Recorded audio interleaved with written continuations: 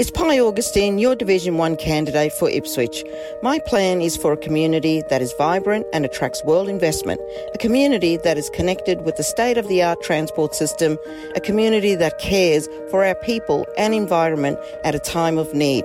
Division 1 needs a councillor that has the energy and motivation to get things done, a community champion. Find out more about me on my Facebook page, Pi Augustine for Division 1. This ad was approved by Pi Augustine candidate. Ipswich deserves strong and stable leadership you know you can trust. I'm Mayor Teresa Harding, and as your Mayor, Ipswich is once again a city that businesses are proud to invest in and families love to call home. To keep our city moving forward, I'm committed to reducing cost of living pressures, expanding our road and transport networks, delivering more for our suburbs, and boosting investment in grassroots sports in our community. So vote 1 Teresa Harding for Mayor for sustainable growth for Ipswich. Authorised by T Harding, 264 South Station Road, Raceview. Coming up, a new Deputy Mayor for Ipswich. The state government attempts to clarify how councillors should deal with inappropriate conduct matters referred by the OIA. Former councillors' names to stay on information signs. Plan B for North Ipswich Reserve redevelopment. And a long weekend with a bumper list of things to see and do. Mayor Teresa Harding joins the show. It's Friday, April 28, 2023, and I'm Alan Roebuck. Welcome to Ipswich Today, which acknowledges the traditional custodians of the land on which it is produced and pays respects to elders past, present and emerging. This podcast is supported by Kinetics, people-powered web hosting trusted by Australian businesses since 1999. I caught up with Teresa Harding after the April 27 meeting of Ipswich City Council. Thanks for speaking with Ipswich Today, Mayor Harding. Oh, my pleasure, Alan, and thank you, listeners. We'll go to the end of the meeting first and start with the appointment of the Deputy Mayor, which ended up being Councillor Russell Milligan. All went through very smoothly, all in favour, but there were rumours before the meeting that it wasn't a done deal. Were there any other contenders? Oh, look, I think our councils are very passionate, so I wouldn't be surprised if there were some other contenders. But look, what I think was wonderful is the fact that in this term, each division has had a deputy mayor, and in particular, I think for Division 4, the areas of Rosewood, Thurgoona, Walloon and those rural areas, when you look at the history of it, they've never had a deputy mayor of a city council. So it's the first time they've had a deputy mayor as their divisional councillor. So hopefully, it's been a good process for us as we come back with so many new councillors. And what's your thoughts on still having a new deputy mayor every 12 months? Oh, look, that'll be a decision for a future council. So the makeup of the council, it's a decision for the entire council. It's not just the purview of the mayor. So, the new council in next year will make that decision. Back to the start of the meeting, and you tabled a letter from Mike Kaiser, who's the Director General of State Development, Infrastructure, Local Government and Planning. Not the longest department name in Queensland, but it's up there. Now, this letter attempted to clarify where councillors stand on reporting matters to the Office of Independent Assessor. Did it clarify those matters? I think it's tabled so the public will be able to read it, but basically, it was outlining the fact that the department understood that councillors have a statutory obligation, which means they have a legal obligation to report matters. They were acknowledging that was difficult and challenging in us discharging our duties under the Local Government Act. And they said that they're going to make sure that that this is actually part of the council induction training program for those elected next year. So I thought that was a good thing. It also went into the fact that any of those complaints from the OIA do send them back to the council, that those matters must be investigated as per the investigations policy. And it also outlined the fact that where a councillor is referring a complaint as they're part of their statutory obligations, that doesn't necessarily mean they have a conflict of interest as well. So I think it was just a matter of clarifying some of those things. There were 3 notice of motion items on the agenda. Well, let's start with the one that essentially is about the voice. Now, that's been deferred to the next council meeting. Why wasn't a decision made this week? Obviously, it was discussed at the council meeting what council's going to do, and that is to get some more information. We'll go to the Uluru Dialogue to learn more about the statements from the heart. But from a personal perspective, Alan, we have an Indigenous Accord working group. They're a terrific group that we have. I would be very hesitant, and I said this at the meeting, to make any decision like this without consulting them. So even after we do have this briefing, I think that councillors really should sit down with the Indigenous Accord Working Group and have a discussion about how they would like this managed. Certainly our last working group was on the 24th of March, and I did raise this with them to see what, even though it's a federal process, what can we do as a council to help our community. And I think it's an obligation that we have as councils to go back to that Indigenous Accord Working Group and see how they would like this move to the community. It's going to be quite divisive, I think, in many ways. So I think, how can we make people safe, and how do we move forward as a community on this? Replacement of information signs, or like-for-like replacement. This has obviously been prompted by reports in the media recently about former councillor David Palkey's name being removed in Rosewood. I also noticed he was in the public gallery. What did council resolve about like-for-like replacements? Yeah, so council adopted the notice of motion that those signs, those information signs, not the commemorative signs, but the information signs, would be adopted like for like, correcting any typographical errors and things like and spelling mistakes and so on. So, it sort of came about. There's a penny farthing in Rosewood, and the sign there, it's just an information sign, but did have former Councillor Palkey's name on there. And when council updated that sign, because it was quite weathered, they removed that name there because the current sign manual doesn't state that you put the council's name on there. So, look, obviously I was the only council that was against this, so I'm very passionate about this. We certainly found this process that the old Division 10 was the only division that this happened in, and certainly it's the only council that I know in South East Queensland that does this. It does my head in a bit, I guess, I've got to say, Alan, because I think that I think it's quite a vain thing to do for councillors to put their name on what is essentially information signs. You would keep councillors' names and dignitaries' names on commemorative plaques, when you're opening a building or anything like that, and council certainly would not be changing those ones. But something that is essentially an information sign about a park or anything, I think shouldn't have a councillor's name, but obviously I was voted down, and so from now on, they will continue to have Councillor Palkey's name on that, former Councillor Palkey's name on those signs. North Ipswich Reserve, the item that was moved there, specifically the notice to repeal dot points 3 and 4 from the recommendation D, and if you're playing along at home, you can check the minutes and agendas online at Ipswich City Council's website. They were originally adopted by Interim Administrator Greg Chimello in 2019. Why does this have to be changed? That's a good question. So certainly at the time when the Interim Administrator said that council would only put $10 million in towards it if there was an NRL or an A-League licence, and that would be managed by Stadiums Queensland, and also said that the state and the federal governments had to put in $10 million each as well. So, look, obviously there has been a decision about the NRL licence, and unfortunately the ARL made a very poor decision and giving it to the Dolphins that should have gone to the Jets. And obviously there's no progress at the moment with the A-League. So we've decided to repeal that particular part, and also the fact that that this facility will be going to Stadiums Queensland. Shane Newman was successful in securing $20 million as part of his federal election commitments, and that was in the budget last year. So I guess our plan for the North Ipswich Reserve is to do a staged upgrade. So we'll, rather than a big one-off $250 million to do a big stadium, we'll do that as a stage project. So it now opens the door for council potentially, but also we want to put some bit of pressure on the state government to make sure they cough up their $10 million as well to progress this. So just to be clear on that, Shane Newman secured $20 million. Yes. So that just sits off to one side at the moment before plans are drawn up, or are you going to try and secure some extra money?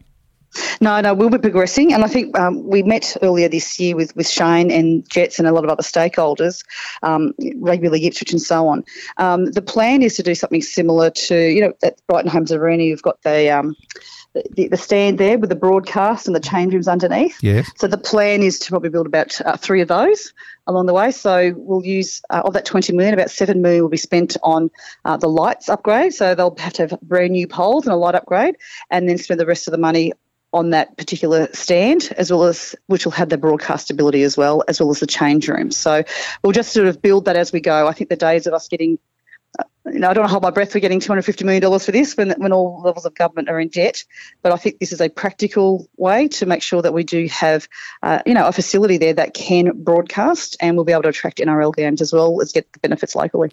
Moving on to a couple of other reports on the council meeting this month. The Ipswich Central Redevelopment Committee. I heard you mention Park and Pose. What is Park and Pose, Mayor Harding? Thank you, Alan. I will be tending, but I won't have my car there and posing. But obviously Plains Transit Autos, it's third year this year, and we try to tap into what's happening locally. We know we've got on Friday the Australian Superbike Championships at Queensland Raceways. On Sunday we have the Auto Spectacular on. So tapping into that. On Saturday we have the at the Queensland Workshops Museum. We'll be having a huge day there, and the Super Haunts will be flying over and so on. But look, after the big day at the Workshops Museum, we're encouraging people to come down. We're working with Ipswich muscle cars. They'll be lining up their vehicles there and their cars with the owners as well. And we're doing a Park and Pose. So if you'd like to see some really great muscle cars and other cars, come on down to Toolmill Place on Saturday night from 5:30 to 8. We encourage people to stick around, go to the top of town and grab a bite to eat, or pop over to Riverlink to one of the restaurants there. We'll see how it goes, and let's hope it's really successful and we can continue this partnership with Classic and the Muscle Car Club of Ipswich. You've raised the point of getting a snack or food or a meal. Food trucks in Nicholas Street / Toolmill Place, they have their fans and detractors. The detractors are mainly existing businesses in the surrounding streets that sell food who think that they might be losing money because of it. What is your view on having food trucks in Nicholas Street?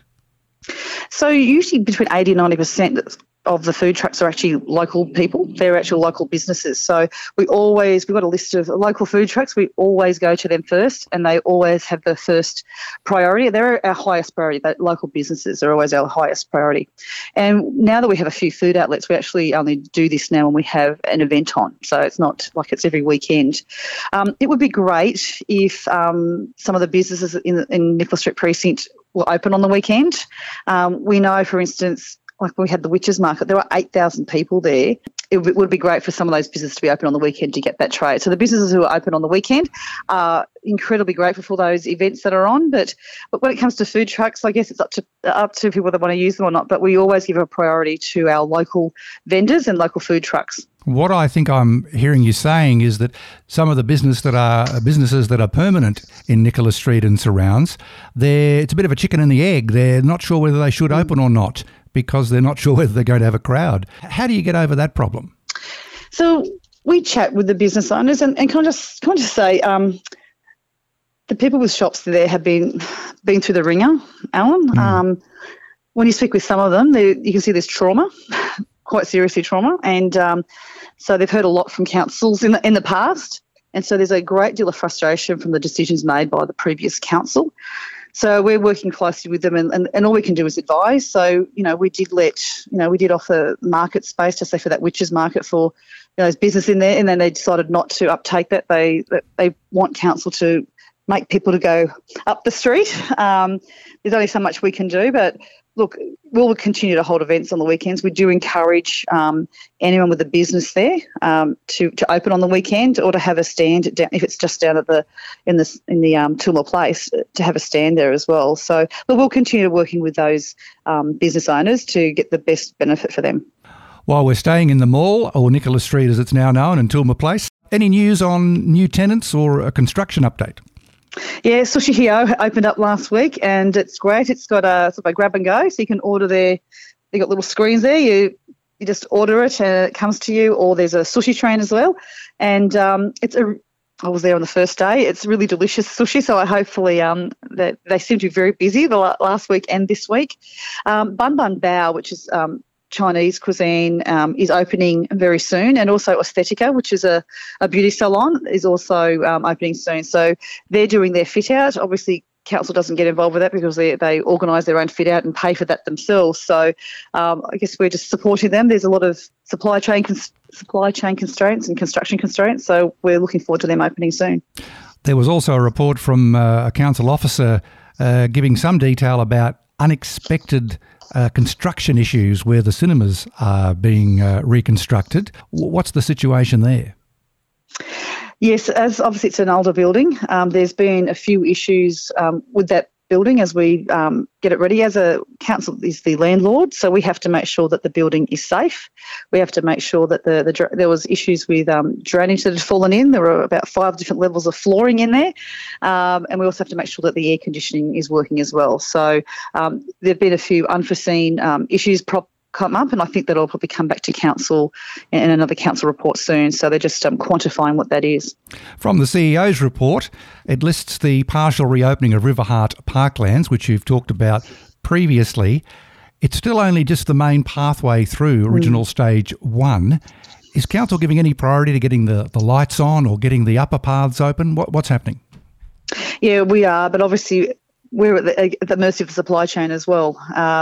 So we're obviously doing the assessment on the boardwalk is really important. But the main thing is, I guess, we opened up that the walkway there, the concrete walkway, so people can use it now. And Colleges Crossing will actually open a day earlier. It'll actually open on Saturday for that partial opening as well, just in that bottom part of Colleges Crossing, so people will start to use that. And again, that area has no electricity, and so there's no lights, no toilets, and so on. So, but it will be open for people to use during the day. What about the public feedback on Colleges Crossing? Are you getting some good ideas? Can I say we had over 600 people put in written feedback, which I think is tremendous. It shows how much people love Colleges Crossing. We had lots of great feedback. Basically, 80% of the residents have asked for all that back to basics. So there was an understanding that this area will flood again. We all pay taxes, and every time that happens, it costs us a lot of money. So residents are saying that they would like back to basics. The 20% that didn't want it are very keen to having a good playgrounds near where the food trucks or whatever will happen there. So we're working on that now, and council will be coming out with a report, and we'll do some design work and get back to the community. Staying with the CEO's report to council, the electoral arrangement review has happened, and that's undertaken by a state body. And it's been decided that the multi-member divisions will hang around for another 4 years from 2024. What's your view on the multi-member divisions from the Mayor's chair? Look, I was, council had an official view that we went forward to say that we wanted to change that to either 10 individual divisions or, 5 two-councillor divisions. I guess it comes down to look at the councillors' workload. I guess in the past, the councillors had about 16,000 residents each to sort of look after. And at the moment, you've got 2 councillors looking after over 60,000 residents in each division because of the population growth and fewer divisions. And so, Division 1, you've got people from Redbank Plains. Their council also looks after people in Grantchester. Same on the north side, but people who, Kate and Russell look after everyone from Barrellan Point through to Rosewood and North Ipswich and Brassel. So most people expect both their councils to attend every single event. I think there was a view that the councils could divide and conquer and sort of share things, but the community do expect the councils to attend every event, and it does get challenging, especially dealing with issues as well. So we're trying to find an efficient way of how do we represent our residents and properly.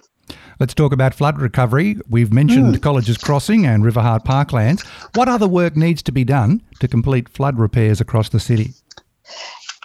Roads, but also clubhouses. So we're still working through parks and clubhouses. We still have a number of clubhouses that need to be built back to where they are, and so that's our big process. I encourage residents to go to Ipswich City Council and look up the flood recovery map. We have all the works listed there. There's over 500 projects there, and we're more than a third of the way through. As well as we've got another report there which shows how each project is progressing as well, so and how much it's costing. So it is just one of those things. We put things out to the market, and sometimes people respond to the tenders, other times they don't, and we're just sort of wanting to get all that work done by the middle of next year. We're recording this interview leading into another long weekend, and you've mentioned planes, trains and autos and the super bikes. But let's look ahead a couple of weeks. Mother's Day is coming up on Sunday, May 14. And this has been a very successful program, so obviously that's why you're keeping it going. Trees for Mum, what will be happening on Mother's Day? Oh, look, it is really popular, and it's nice to see that people are always thinking of their mum. So Mother's Day is on Sunday the 14th of May. So we'll certainly have native trees available for free for people to, for Mother's Day. And I guess it's a great way to for families to come together. But it's also good for our environment as well to build this. And people pay their rates. It's good that they get that benefit as well. And if we can just turn to one more item, Mayor Harding, that wasn't on the council agenda, the 2032 Olympics. Recently I spoke with Dave Martin, who's announced he's going to be running for mayor. He stated there were going to be no Olympic events in Ipswich. What's your understanding of any Olympic events in Ipswich? Look, the hosting agreement, so that's a good question. The hosting agreement between council, state, federal governments, but also with the International Olympic Committee, stated that they actually called it the Ipswich Stadium because it hadn't been named then, but obviously the Brighton Homes Arena is an Olympic venue, so that's locked in and signed by the International Olympics Committee.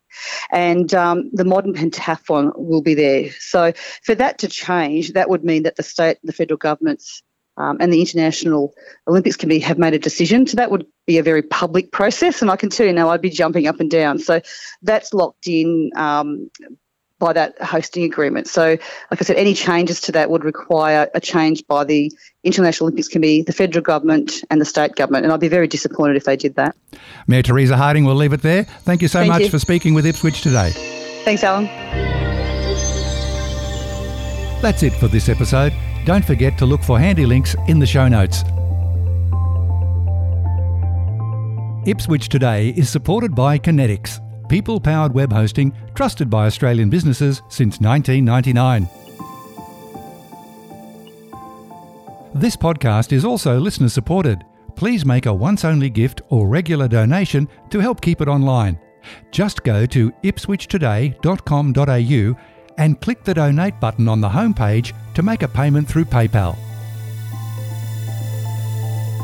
Follow and stream this podcast from your favourite app, including iHeartRadio and Amazon Music. Or play Ipswich Today on smart speakers. Music is supplied by Purple Planet Music. This is Alan Roebuck. Thank you for listening.